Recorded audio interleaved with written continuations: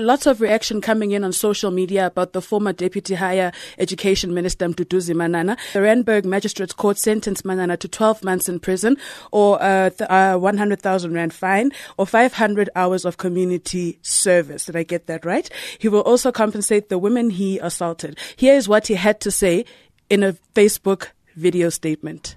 Fellow South Africans, today, Magistrate Ramsamy Rede of the Randburg Magistrates Court handed down his considered judgment on a matter of assault that involves me and 3 women. From the beginning, I have consistently pointed out that having confirmed my participation in the events of the early hours of the 6th of August 2017, it was now the duty of the relevant investigating agencies to carry out an investigation so as to allow the full might of the law to take its course. The framers of our constitution, in their wisdom, ensured that our constitutional democracy was founded on the principle that all shall be equal before the law. Today's judgment has further ingrained this important constitutional imperative and principle, for which I applaud the criminal justice system of our country for applying the law impartially and without fear, favor, or prejudice.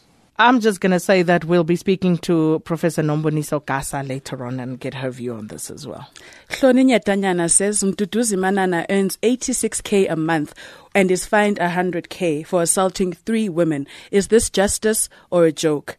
And Diego Chueno also says jails are built for the poor, rich people pay fines. Hashtag Mduduzi Manana.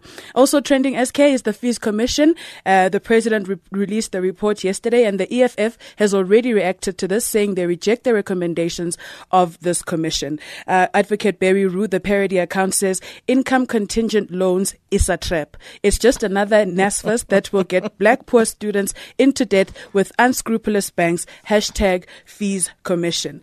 Now, lastly, SK, the ANC General Secretary Gwede Mantashe is also trending, and he has confirmed that he has not been suspended from the ANC. And let's hear it straight from the horse's mouth. Looks like we have a problem with that clip. I'll retweet the video on our AM Live Twitter feed. Thank you, SK. Thank you so much, Apiwe.